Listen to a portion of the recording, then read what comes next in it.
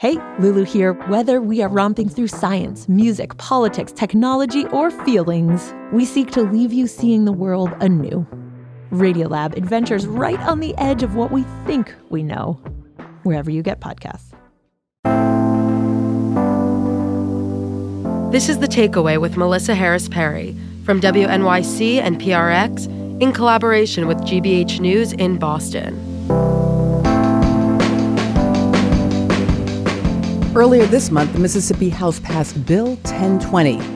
The bill would expand the police force as well as create a new court system within the CCID, or Capital Complex Improvement District.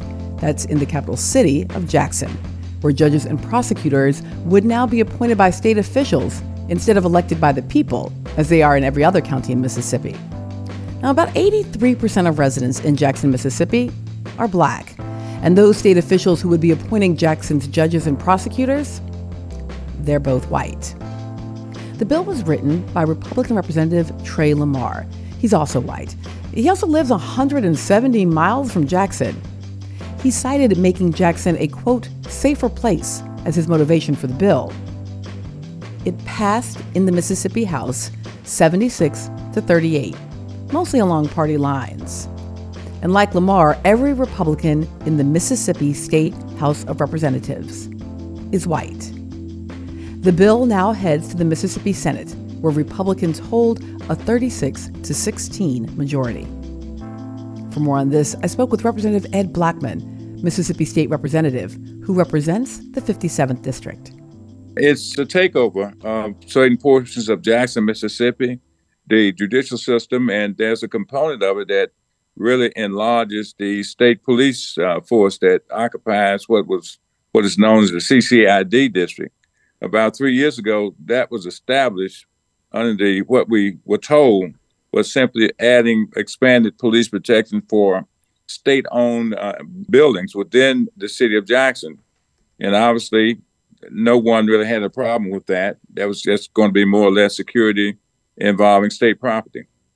The effort now is to expand that CCID district, which at the time it was created, that's included those areas around state-owned property. The CCID expansion bill will enlarge that district, enlarge the jurisdiction for the courts as well as the police force there.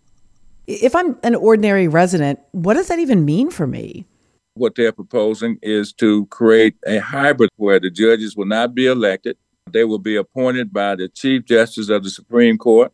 Other elected positions that are associated, attached to the court system that are normally elected will also be appointed, such as the circuit clerk, who is that's an elected position.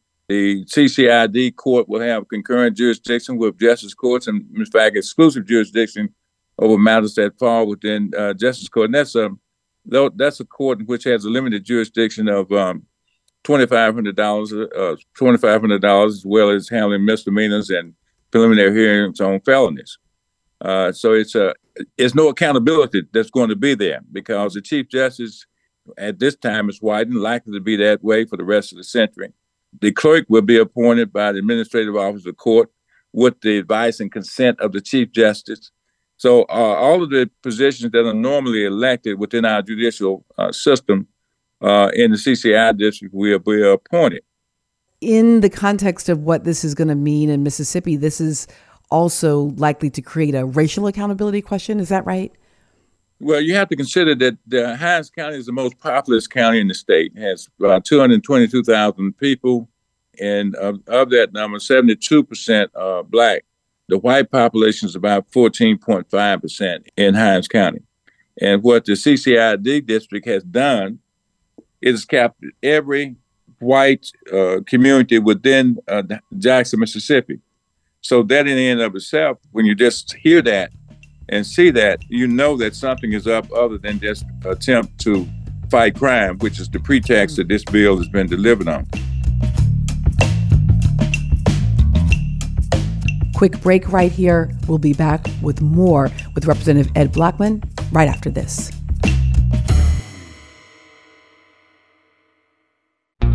About 600,000 people go missing every year in the U.S., prompting family members to become amateur detectives.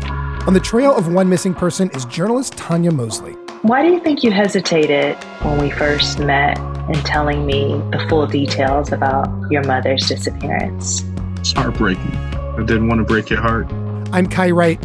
Tanya Mosley joins me next time on Notes from America. Listen wherever you get your podcasts. We're back with Mississippi State Representative Ed Blackman talking about the new bill in the Mississippi State Legislature that would strip the right to vote for judges and prosecutors from the residents of Jackson, Mississippi. Do you have a sense, both in Jackson and across the state of Mississippi, if an increase in crime exceeds that of the national average, for example? If you're going to use crime as a foundation for your moving in this direction, there are a couple of things that you have to question. One, the state of Mississippi has not lifted one finger by way of resources to assist Jackson over the years with fighting, quote, crime. For instance, Jackson has 4 circuit judges, and they needed more judges, but the state has refused every instance where Jackson has requested an increase on the number of judges available. The state crime lab in Mississippi is woeful. It is just almost non-functional because the state refuses to put resources in it. That creates a backup when you have a population the size of Hinds County and Jackson, when you are having to process your people who are charged with crimes. So resources have been denied Jackson, and they've used now the excuse that Jackson has a crime problem, and you can say that about almost any city in the country. Mm-hmm. I looked at some of the crime stats for Hinds County and for Jackson, and they are comparable with a number of places in the state of Mississippi. And I asked the question, why aren't you creating these districts elsewhere? And if crime is a real motivation. And then what's really telling about this district is that it not only gives jurisdiction to these judges over circuit court matters, which is where criminal matters are tried, but also chancery, which is the courts of equity. Mississippi has not combined law and equity. In other words, the courts have different jurisdictions. Chancery courts don't deal with criminal matters at all, yet these judges are being given concurrent jurisdiction with chancery judges. So it is not just criminal crime that they're interested in.